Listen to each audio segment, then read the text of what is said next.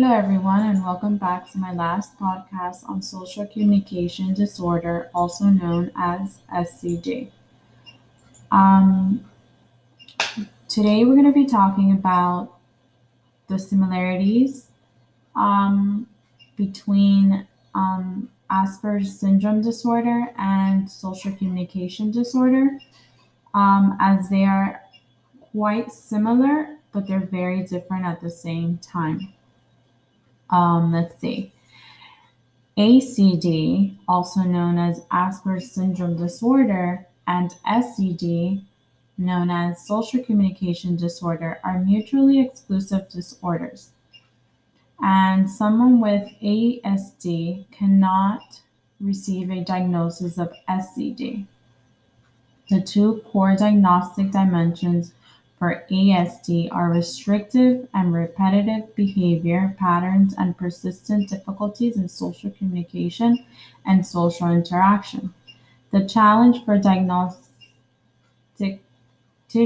is that the social interaction behaviors of children with ASD and SCD may look similar, but this is because both disorders focus on diagnostic symptoms of functional impairments in verbal and non-verbal social communication skills. Let's say, for example, in the Diagnostic and Statistical Manual of Mental Disorders, um, ASD and SCD include phrases such as difficulties in social participation and social relationships. Other descriptions that may confuse you to think that they're similar is when they say difficulties in adjusting behavior to suit various social contexts, that is ASD, and impairment of the ability to change communication to match context. And that is what we've been talking about, which is social communication disorder. There have been recent studies focused on identifying potential differences in the verbal and nonverbal social communication skills of children with ASD or SCD, reveal that observational and parent report measures of children's social interactions overlap. That is, few group differences were found, although some children with SCD show milder defects than children with ASD. Unfortunately, even mild defects in understanding and using verbal and nonverbal social cues can lead to significant functional impairment in peer interactions. Therefore, the distinction between the social interactions of children with ASD and SCD is more likely a difference of a degree or severity, rather than a unique communication profile of strengths and weaknesses for each disorder. Um, One issue, however, is very clear that social communication skills should be a priority for assessment and intervention with either disorder.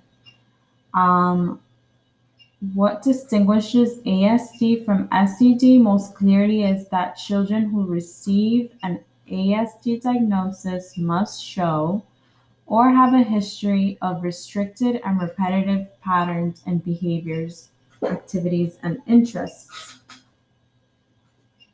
Um, Now we're going to talk about the differences in the disorders. We discussed the differences in diagnoses and now the differences in the disorder. Um, let's see, what distinguishes ASD from SED most clearly is that children who receive ASD, like I said, must show a history.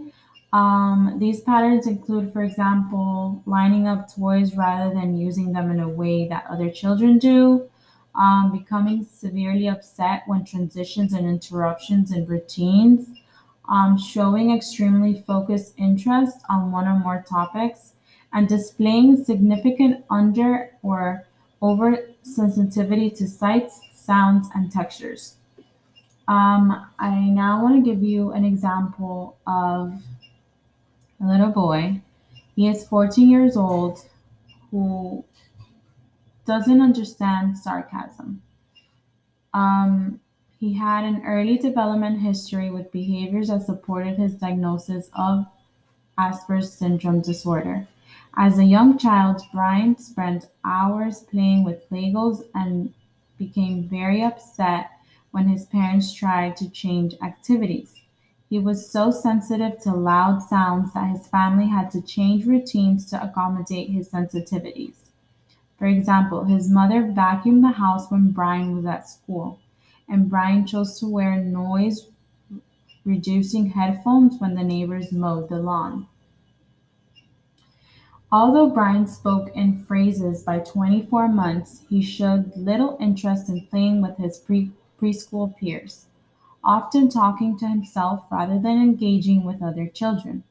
Brian's early difficulties in social interaction in the presence of reaching typical language milestones, such as acquisition of first words by 12 months and a phrasal speech by 24 months.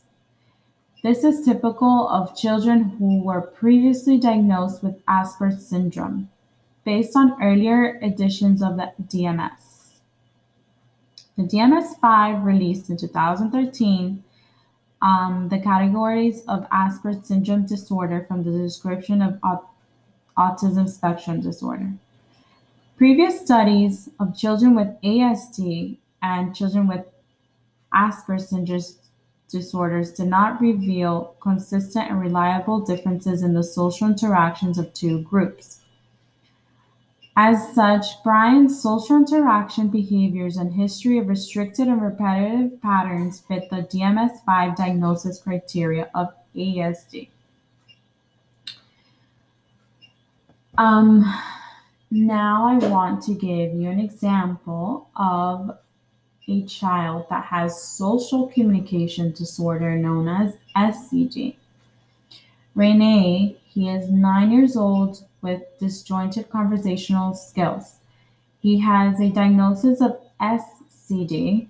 Although Renee and Brian show social interaction difficulties that negatively affect their peer interaction in similar ways, Renee does not show and has not reported history of significant restricted and repetitive behaviors and patterns. Let's see. Now we're going to be moving on to the assessment part.